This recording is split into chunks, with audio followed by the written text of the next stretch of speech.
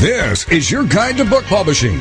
Everything you want to know but didn't know what to ask with your host, Dr. Judith Briles, on the Rockstar Radio Network. On the show today, you'll find out where book publishing is going and how to take advantage of it. How to identify and avoid publishing predators. What opportunities are emerging as the book trade evolves in new forms. How to avoid losing money, and much, much more. Join us now as a variety of publishing pros will deliver insights and strategies to take the author to the next level of publishing. It's your guide to book publishing. Everything you want to know but didn't know what to ask. Brought to you by Author U and The Book Shepherd on the Rockstar Radio Network. And now, here's your host, Dr. Judith Briles. Well, a fabulous fall day to all of you. We're broadcasting from Colorado, so we can see the leaf peepers are just starting to come out. We can see just the top of our trees with just a hint of color coming in. And what I love about today's show is that we're going to get into that hint of color. My guest today will be Harry McLean, and what you might not know about Harry is that he is an amazing author. He's one of those attorneys who has that flair, the gift of the word, but who doesn't know that about attorneys? And he's been able to transform them into many best-selling writers. He is the winner of the Edgar Award for Best True Crime, and he was on the New York Times bestseller list for 3 months. And it was all about, this one book I'm talking about was a book called In Broad Daylight. And it's going to be a movie version. Actually, it debuted this summer and in broad daylight, and it was about a bully in a small town in the state of Missouri. So his next book was called Once Upon a Time, and it was another true story of memory, murder, and the law as the subtitle.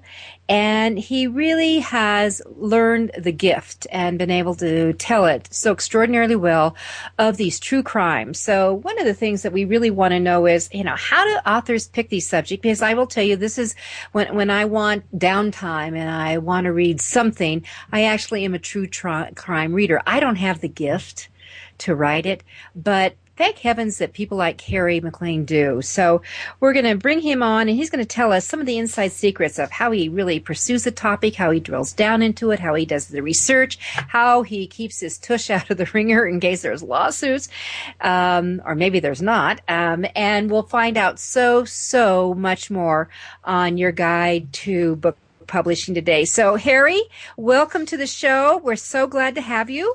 Thank you, Judith. It's good to be with you. So let's just really start off right at the top. How do you decide on what topics you're going to pursue?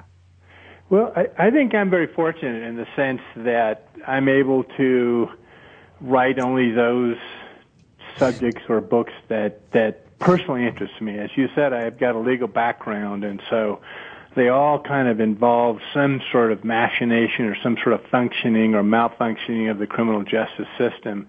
But it takes a story that's interesting, where the characters are interesting, and where there's some issue about how the law has gone wrong or failed, where there's been vigilante justice or misuse of evidence, some larger issue that impacts society. But there are a lot of people that have to write true crime books once a year, once every 2 years. And when I said I was fortunate, I mean I don't write as many books because I still do a little bit of law, but I wait until the topic comes along that really grabs me, and then I throw myself into it. Well, in broad daylight, and the town took over, when you're researching or you're just kind of probing it, how often does that kind of thing happen? Does what sort of thing? A town will take over. They'll become maybe the prosecutor. Well, that was pretty rare. That's what made that story so interesting, is that it was happened in 1981. And I remember the day that I found out about it. I opened a Time magazine, and there was a story of a picture of Ken McElroy and a little headline saying that the town bully had been shot to death and that it was a matter of vigilante justice. And that of course rings true of the 1890s, not the 1980s in the Old West. So that grabbed my interest, and I got in a car and drove out there. And of course, the town was still protecting the killers, and they're still protecting them today. Although one of the killers is dead. But that's what made it so interesting, is that it was kind of 100 years late, and I wanted to know how the law failed, how it, what happened to the judges and the cops and the sheriffs and all the people that were supposed to be protecting this town. And on the whole bully thing, there are other bullies and there are other town bullies, but not like Ken McElroy. And he was a bully with a capital B. Yeah, I mean, he basically, for over 20 years, robbed, raped, burned, pillaged, assaulted, stole, committed crimes at will over a 6-state area, a 6-county area in northwest Missouri. And if he did get charged, he was acquitted, or the prosecutor would back off, or the witnesses would disappear, or the judges would excuse himself from hearing the case. And meanwhile, he's focusing on this little town and Skidmore and terrorizing them until they come to the realization that the entire criminal justice system is not functioning and that they're going to have to do something themselves.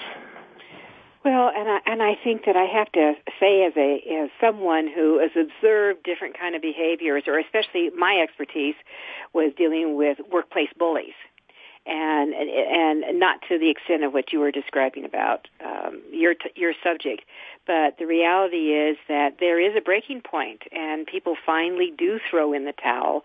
Or in most cases, what happens in workplaces is people say, "The hell with it, I'm out of here," and this management system is absolutely inept and incompetent, and I want nothing to do with it. Right. And then they lose millions of dollars. Yeah. In cost and loss and all that. Well, how often, I mean, you said you opened up the Time magazine. And how often do you get your leads just by opening up the newspaper or seeing something online, hearing it on a news broadcast? Well, the second book I wrote, Once Upon a Time, was the story about a woman who accused her father of murdering her best friend 20 years earlier, based solely on a repressed memory that she recovered of having witnessed the murder as a little girl. And that story, so he was tried for murder, tried and convicted of murder based solely on her repressed memory. That case came to me, I think, through my agent, read about it or saw her on TV. I think it was some news magazine did a little piece on her in the very early stages of the story, and that grabbed me because the notion of repressed memory, even back in 1992, was not accepted and fairly controversial. And here, this evidence was going to be used to charge and convict a man of murder, and it wasn't corroborated at all. So that one, I think I probably would have stumbled on it anyway, but that one was my agent calling me up and say, "Hey, you ought to check out this Franklin case in California." Mm-hmm. Well, you bring up repressed memories because it was a lot of stuff came up from the repressed memory. Was that a fad, or that a lot of things occurred during that time, or was it really truly a trend, an unburied trend that people had to pay attention to? And I'm really asking from your experience as you dug into that, because I'm suspecting that you had to go down multiple avenues of the validity of repressed memories. Yeah, that's exactly right. And in a larger sense, it was a pretty scary time when we look back on it now, because that was the late 80s, early 90s, when there was this kind of wave of hysteria about child abuse in daycare centers, and all sorts of charges were made, all sorts of people were convicted of things. And one of the things that was a part of that is adult women, primarily women, recovering memories of being sexually abused as children, normally by their father or by another adult male in the family. Mm-hmm. And a whole therapeutic community was built up around this notion that you could recover a repressed memory of some trauma as a child, and it went pretty much unchecked. The few psychologists or psychiatrists that had the courage to stand up and say, wait a minute, we don't know anything about repressed memories. We certainly don't have the science to support them as fact, were pilloried and almost driven out of their profession.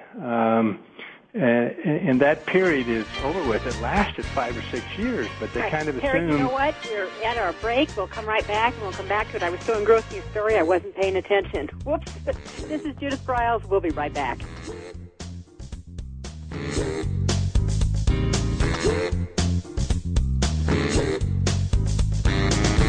This is your guide to book publishing. Everything you want to know but didn't know what to ask. With your host, Dr. Judith Briles. And we'll be right back with more great information right after these on the Rockstar Radio Network.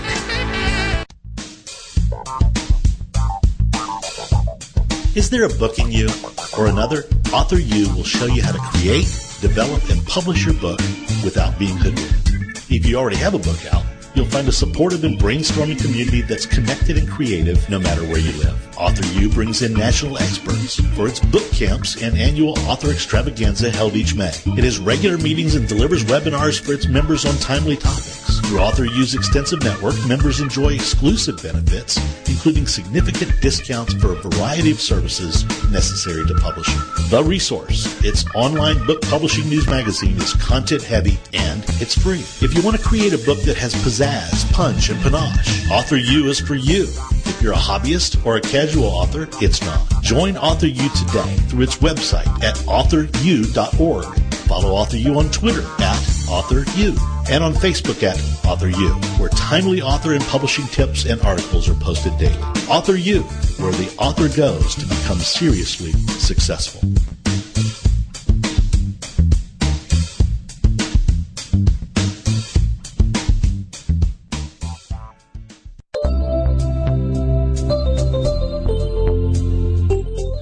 Change the way you publish online. WaveCloud is a new forum for authors to manage all their books' information in one place from start to finish, including pricing and listing summary. To learn more or sign up for email updates, visit wavecloud.com.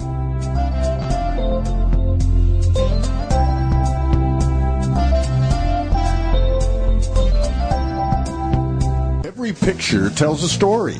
And it's a truism that people do judge a book by its cover. Nick Sellinger and NZ Graphics have been in the business of producing superior graphic cover design and interior layout for self-published authors, independent and traditional publishers for years. He has developed a reputation for excellent work, fast turnarounds, and best of all, affordable pricing. NZ Graphics also produces ebooks and book marketing materials such as posters, sell sheets, postcards, bookmarks, business cards, logos, and more. Books designed for his clients have won multiple book awards, including Best Book Award by U.S. Book News, multiple Evie Awards from the Colorado Independent Publishers Association, Indie Book Awards, the San Francisco Book Festival Award, and Freedom Medal Award from Valley Forge. Visit www.nzgraphics.com or call 303-985-4174 for more details about making your book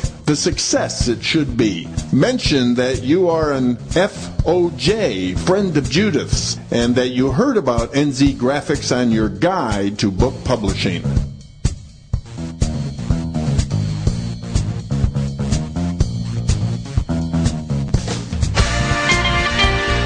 Welcome back to your guide to book publishing.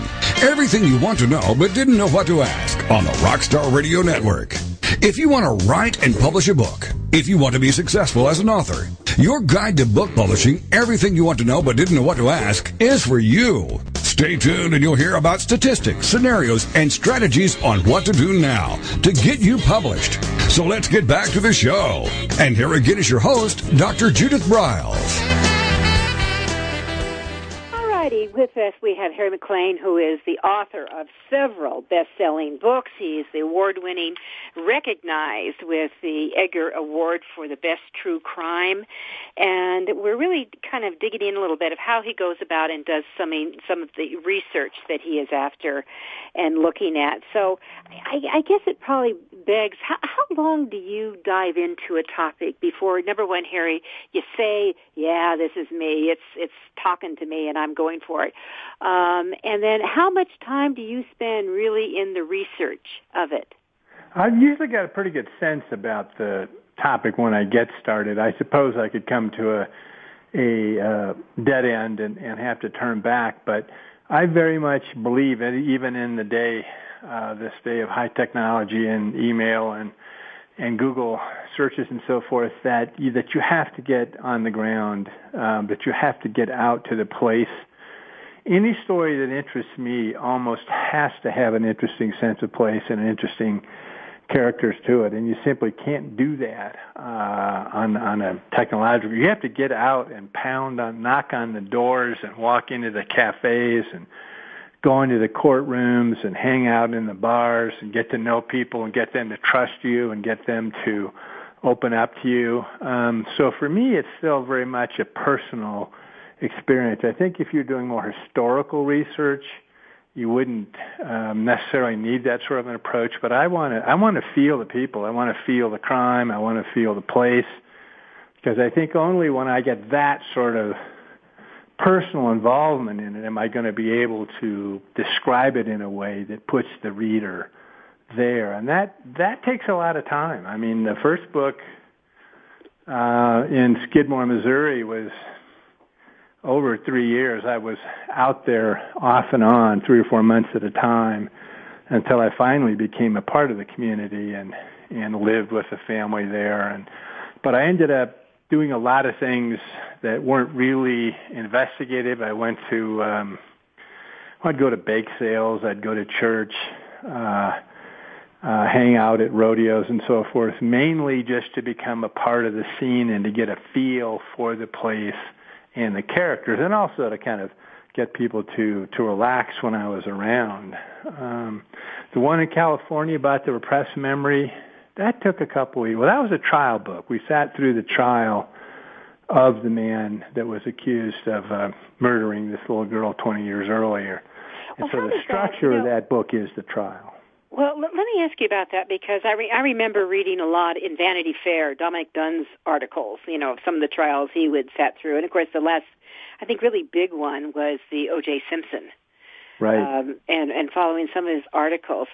When you're sitting in a trial, I mean, how are you being swayed? Are you able to kind of just step away and I'm just taking down the facts, ma'am, type of thing? I mean, where are you when you're sitting there? What are you looking for?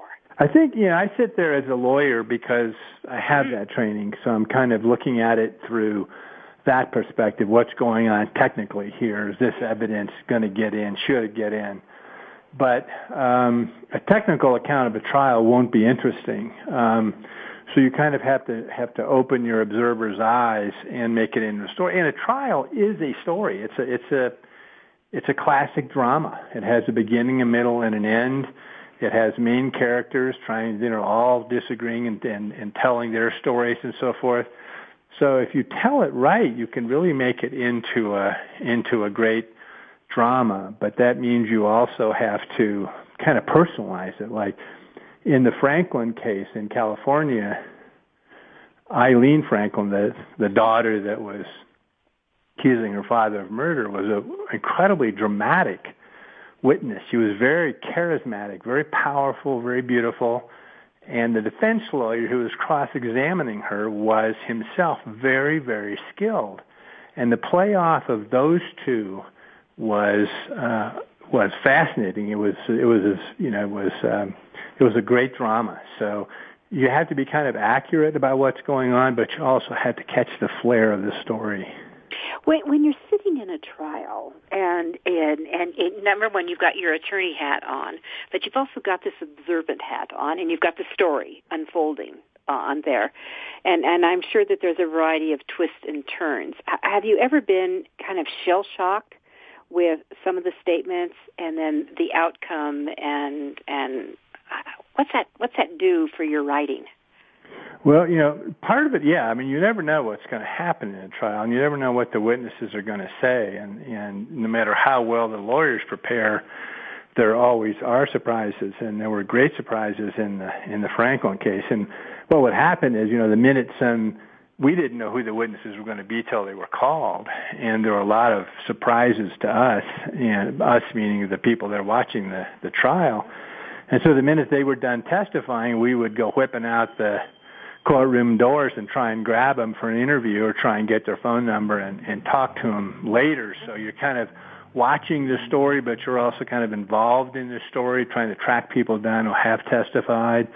And you're also trying to ingratiate yourself with the lawyers, and the clerks and the bailiffs and the stenographers, so they'll give you breaks and let you look at the evidence and maybe let you look at their files and so forth. So you never really know what's going to happen in a trial, which is kind of what makes it exciting.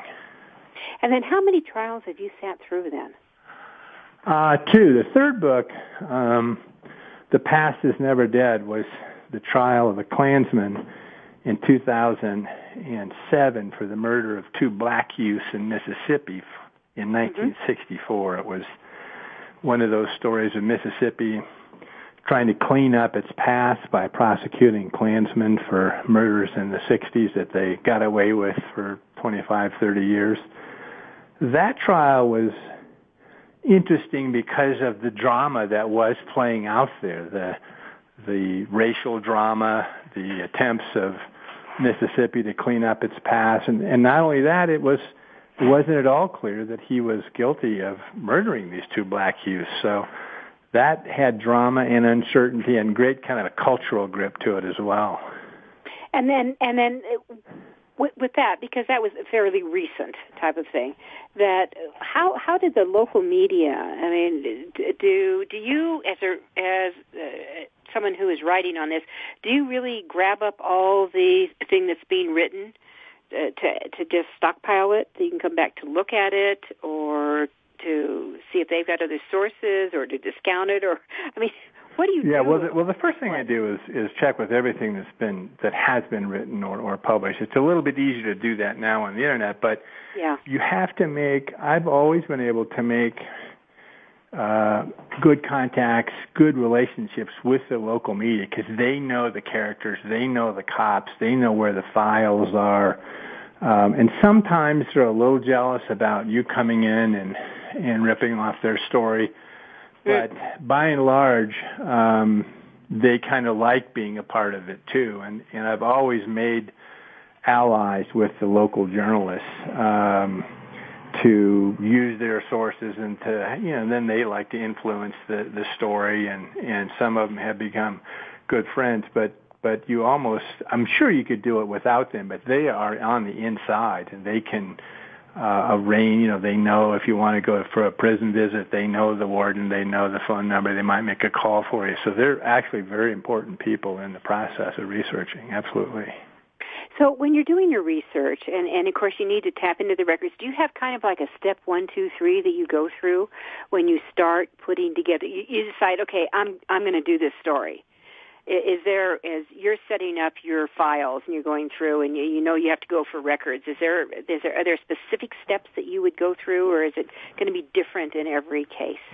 Well, I'm not that well organized a person, and what I start off doing is just with a piece of paper, sitting down and writing down the name of every person that I can think of in the story that I would like to talk to, and then starting to talk to them, and you get those names from the newspaper articles, from the TV reports, or from the court records.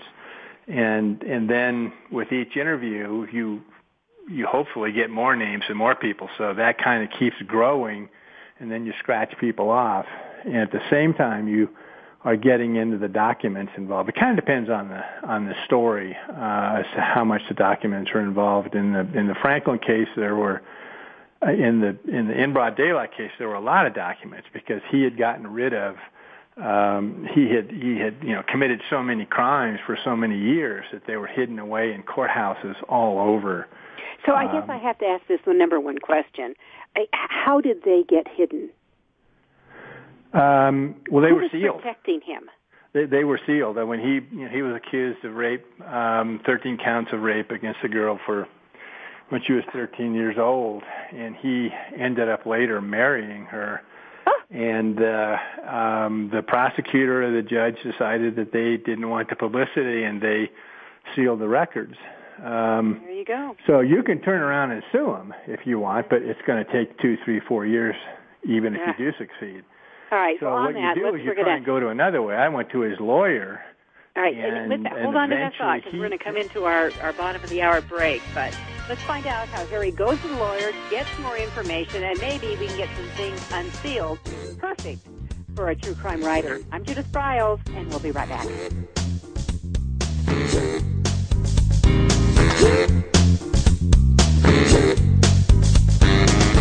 This is your guide to book publishing. Everything you want to know but didn't know what to ask. With your host, Dr. Judith Briles. And we'll be right back with more great information right after these on the Rockstar Radio Network. Since 1987, Color House Graphics has set the standard for quality book production. Whether you decide to print a small quantity of books or need a large print run, depend on Color House to help you. You'll receive professional help and advice the moment you reach one of our representatives. If you mention hearing about us on your guide to book publishing with Judith Briles, we will provide you with a discount on the first order you place. To speak with a project manager, call us toll-free at 800-454-1916 or visit us at www.colorhousegraphics.com.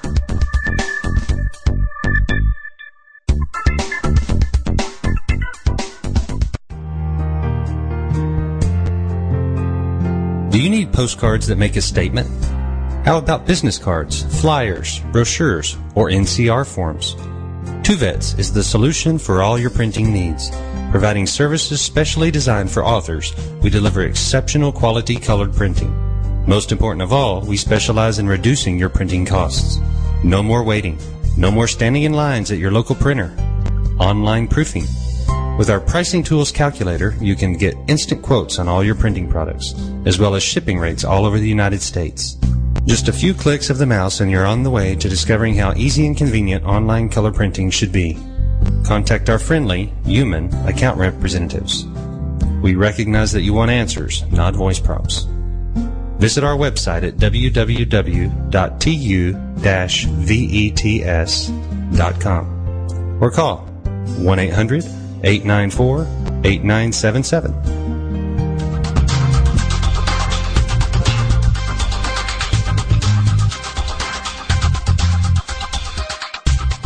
When Ned Thompson and Harry Shore started Thompson Shore in 1972, they believed employees with great character would make up the best company. They were right. They hired people who were not only experts in bookmaking, but who were obsessed with quality and delivering exceptional customer service. Almost 40 years later, Thompson Shore remains a 100% employee-owned company. Ned and Harry knew that successful customer projects are a direct result of empowered employees. We specialize in all books for large and small publishers, creating beautiful and well-made books. We're dedicated to pleasing our customers by making the experience a good one from start to finish. The personal touch we have with our customers allows us to be innovative in solving their most difficult challenges.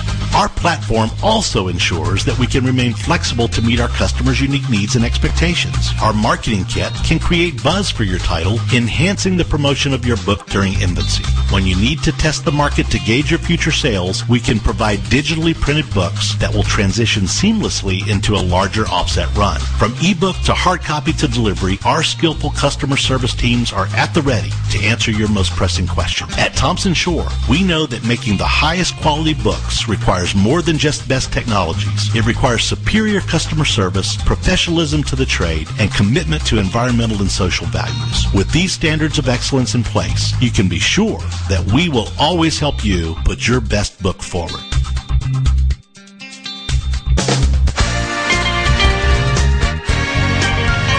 Welcome back to your guide to book publishing. Everything you want to know but didn't know what to ask on the Rockstar Radio Network.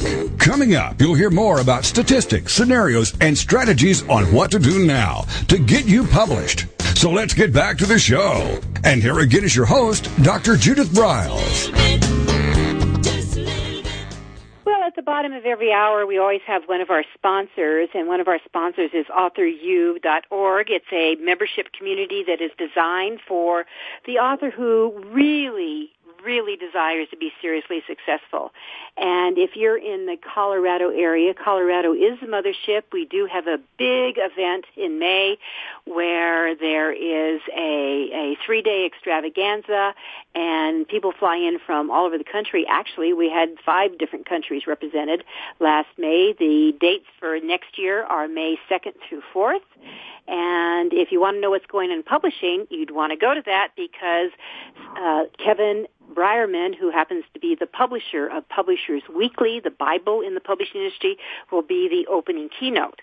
If you're in Colorado and if you want to know how to successfully book market, especially in the social media area, we have a special book camp called Book Marketing with a Twist.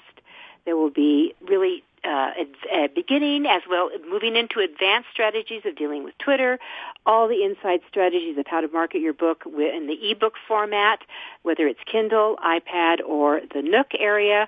We're going to have a special section dealing with the whole segment of mobile marketing. And then we have a segment focusing on book trailers and how to make them rock and roll. So a little bit of something for everyone. It's designed to take your book marketing as well as your book success to the next level. How do you get information? If you go to AuthorU, using the letter U, AuthorU.org, just click on October 6th on the right side, the book camp, and if you send me, Judith at Briles.com, a personal email, you'll just happen to get a special discount when you do arrive. So that's AuthorU.org. The date is October 6th. It is all day Saturday from 8:30 to 4:30 right in the Metro Denver area. All right, Harry, so we were talking about your research and how you got names that led to more names, and I suspect that some things are surprising, and you mentioned the sealed records, and we went to break at that time, so we wanted to come back to that, especially dealing with the situation in Missouri where you had someone who raped someone, 13 rapes, and ended up marrying.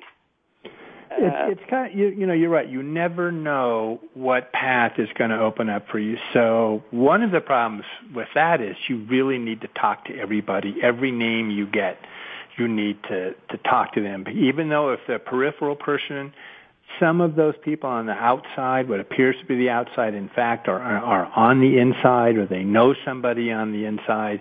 So it's kind of like you have to get really almost hyper-neurotic about it and say, every name I get, every file I get, every phone number I get, every address I get, I'm going to track it down. And you kind of, one of the problems is you never know when you're done. You know, you have to kind of set an artificial line out there and say, okay, that's enough. But what happened on all of McElroy's criminal cases was really interesting. He, of course, was dead. He'd been shot to death. And I went to his lawyer, who was a Kansas City mob lawyer, and had gotten him off all these offenses over the years, and I knew he had the files, but I did not expect him to give them to me. It was almost kind of as an afterthought, and I went and talked to him. And I also had not talked to McElroy's wife, who was the one that he had raped when she was a child.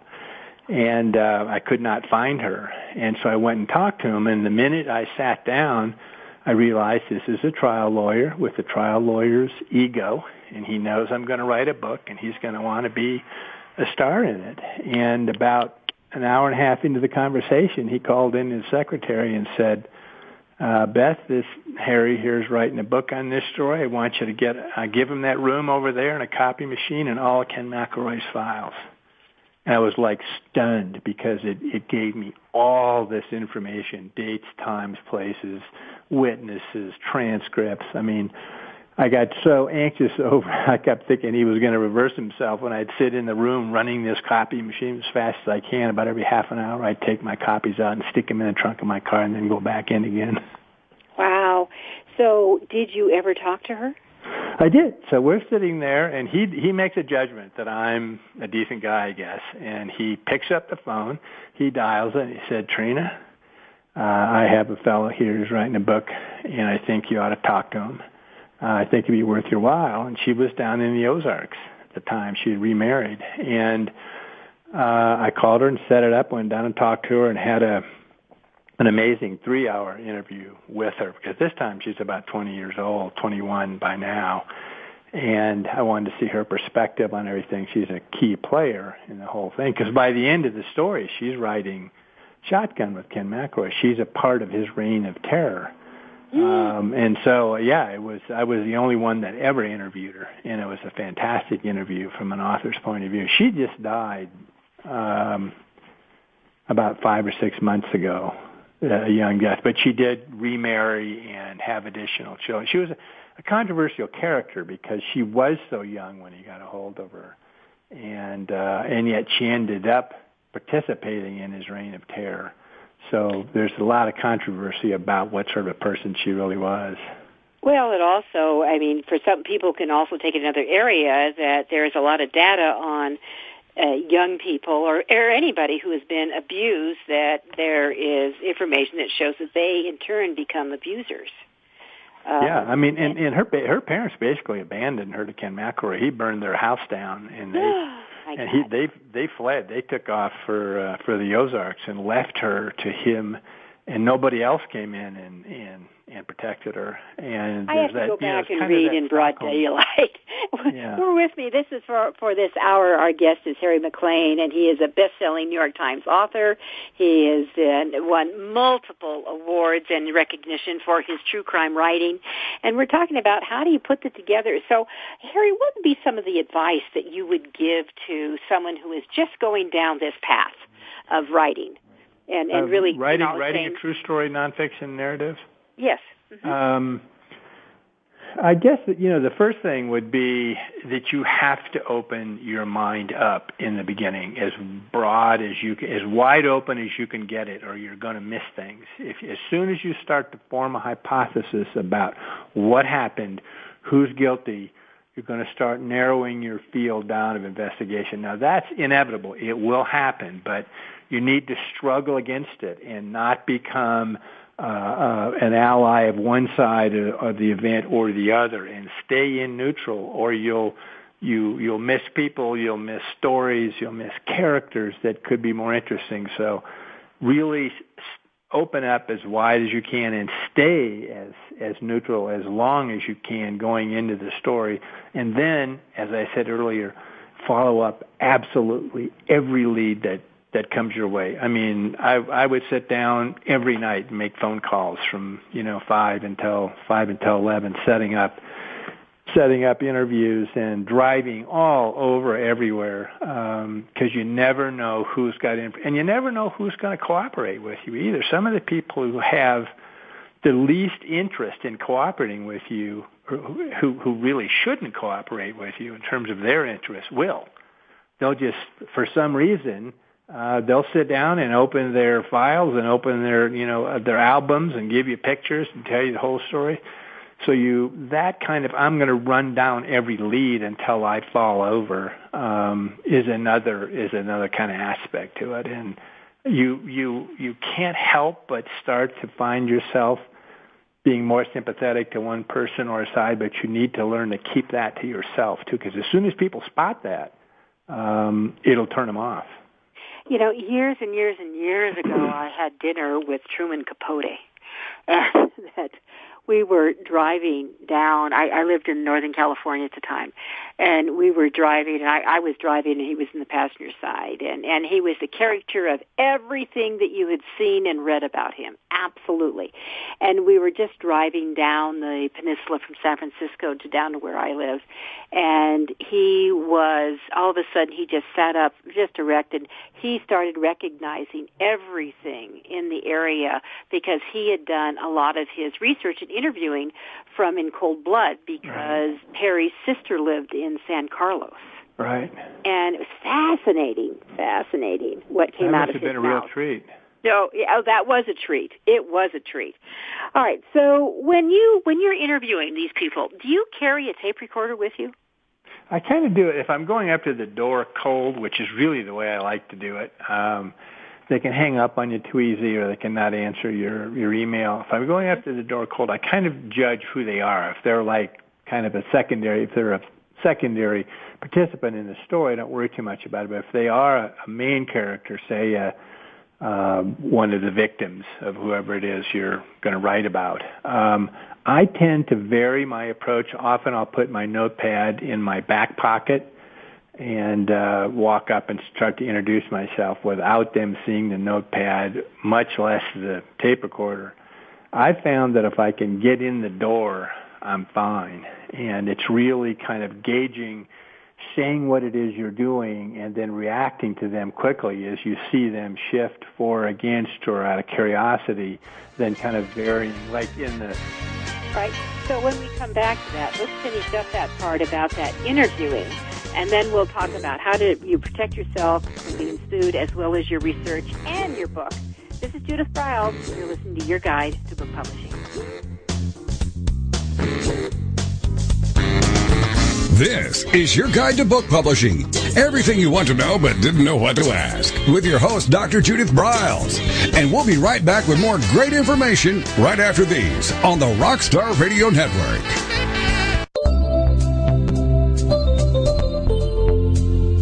Writing and reading are moving to the cloud. WaveCloud represents a whole new community for writers and readers to connect, communicate, evaluate, and share. Writers hone their craft and build their business. Readers build their favorites.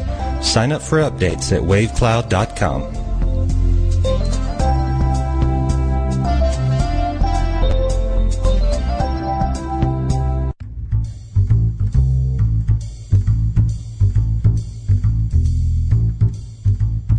The book shepherding concept is simple. The publishing world is changing, and so must you. You need an experienced shepherd and a guide to partner with you as you create, strategize, develop, publish, and achieve your publishing goals. You can't do it alone without paying the price. You can spend your money creating a book that turns out to be so-so, or you can create a book that looks and feels classy, builds your brand, and is a financial success, a bestseller. It's your choice. You choose. You need the book shepherd. Publishing is riddled with obstacles, sometimes nightmares for the author. You don't need problems. You want solutions. Dr. Judith Briles will shepherd you through the maze and the chaos. At times, she's had to step in and rescue a book that has been sabotaged by a publisher or by a publishing service provider, or sometimes even the author themselves. Judith Briles is the book shepherd if you want to create a book with no regrets. Give her a call today, 303-885-2207. That's 303-885-2207, or email her at judith@briles.com. By the way, Briles is spelled B-R-I-L-E-S. Follow Judith on Twitter at My Book Shepherd and on Facebook at The Book Shepherd.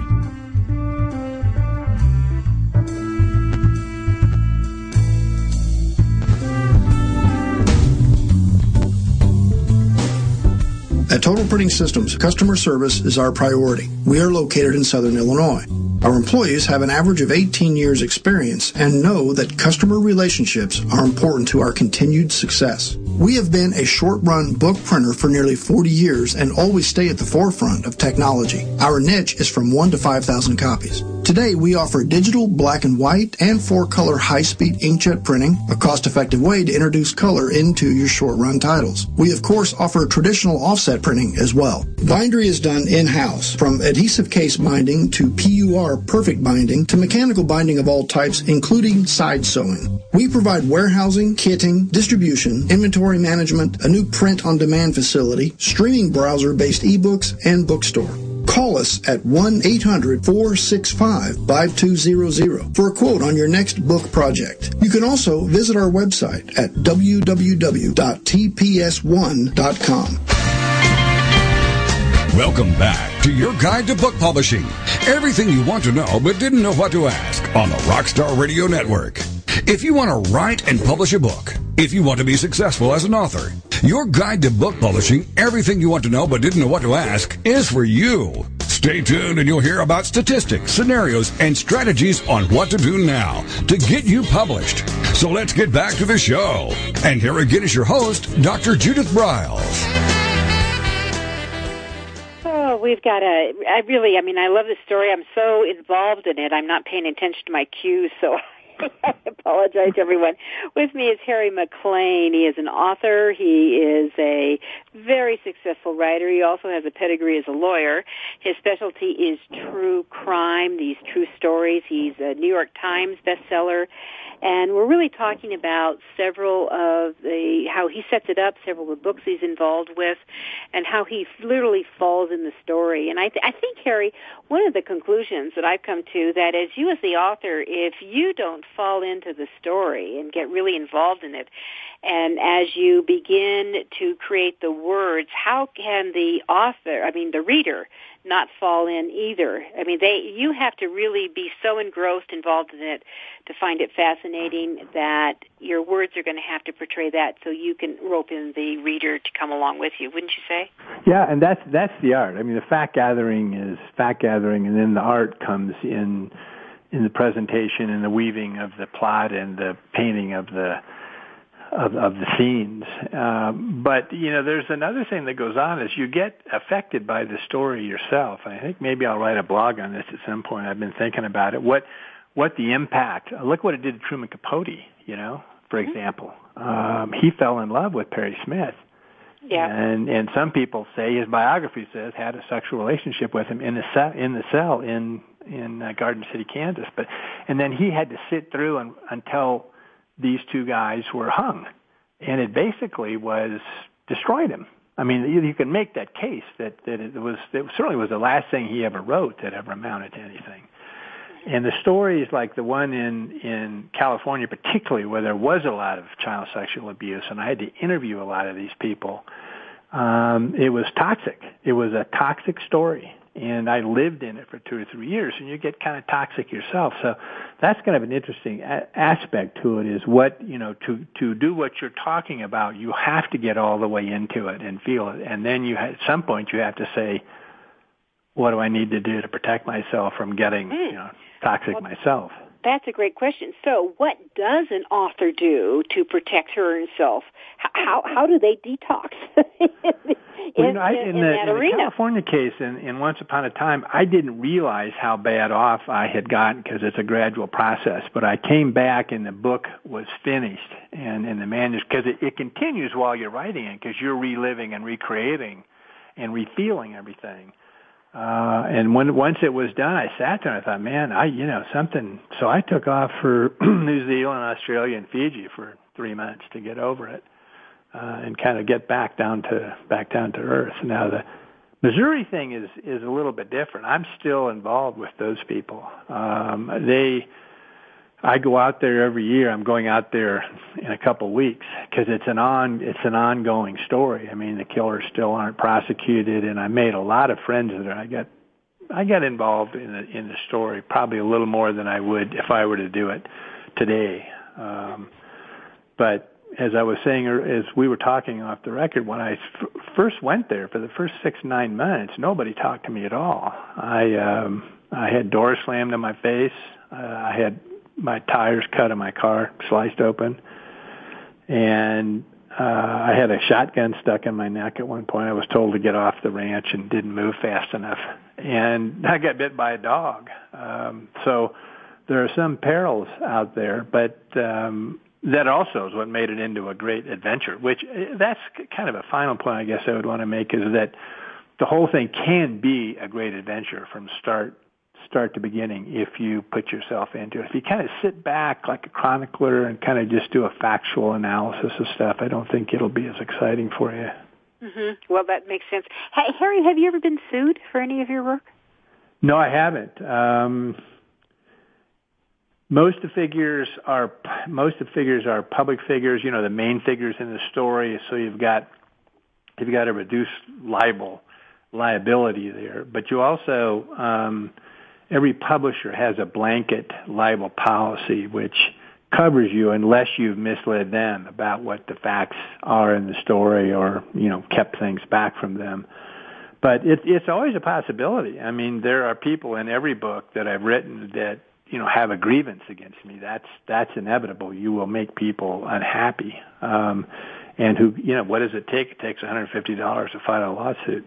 But, it's not something that I worry about if I've taped what I can tape and done my facts and rechecked my facts and all that. The truth is basically a defense in almost all libel or slander cases. And so you just have to be real careful to document everything that you do.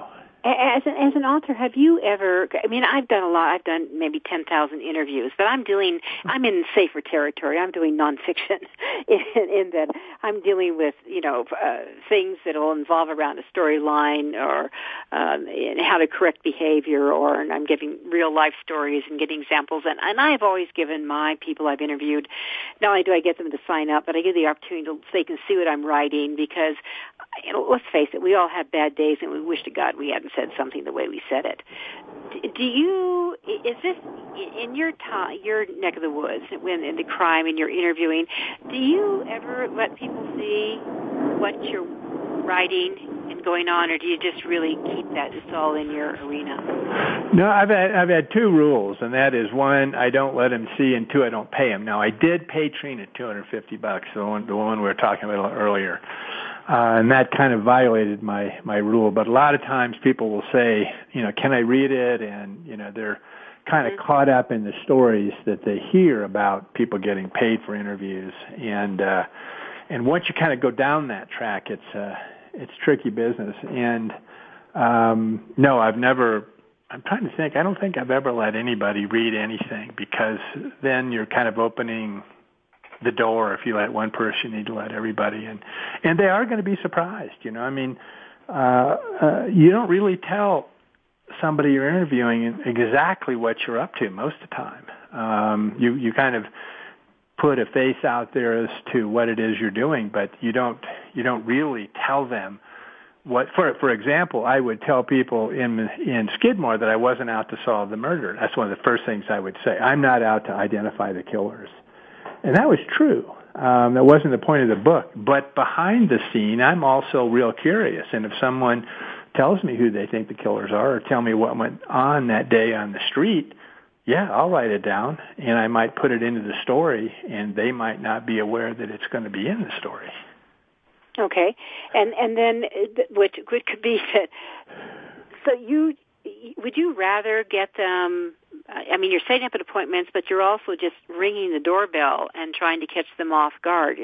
Do I understand that? Yeah, it's more kind of like face-to-face. People have a harder time turning you down to your face. It's easy enough to slam down the receiver or not open an email, but if you're a human being there on their doorstep, and you present yourself reasonably well, the other thing I realized is that I think probably almost everybody in this world does not believe that they are listened to enough. And it's kind of manipulative in a way, but if you start to listen to people and they genuinely think you're listening, and you keep your own story to yourself, it's amazing what they'll say. They'll go on and on and on about stuff. And you kind of have to be very passive about it. You comment and nod your head and say, that's really interesting.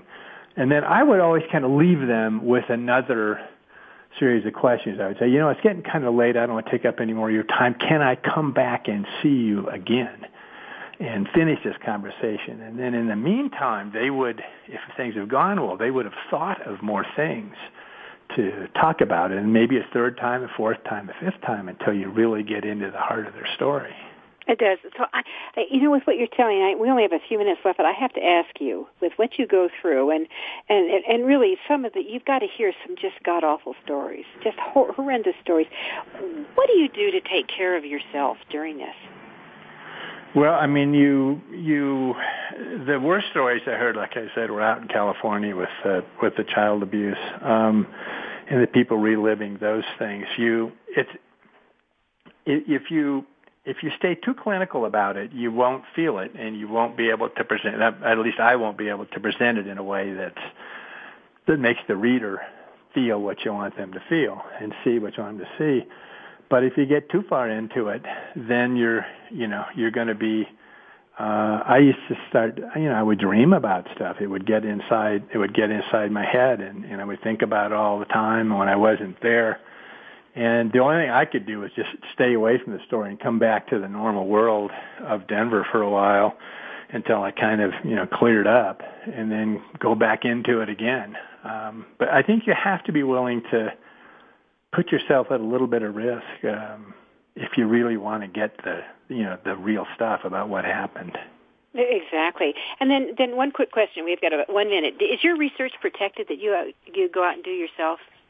That's a good question, because in the second book there was going to be a retrial of the conviction, and I know both the defense lawyers and the police were going to come after my notes.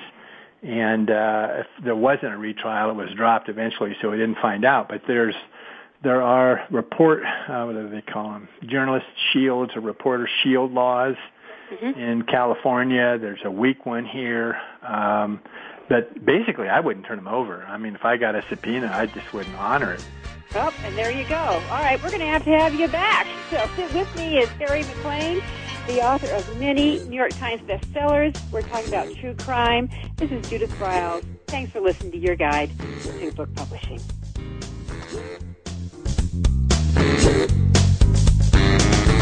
Thank you for being a part of Your Guide to Book Publishing. Everything you want to know but didn't know what to ask. With your host, Dr. Judith Briles.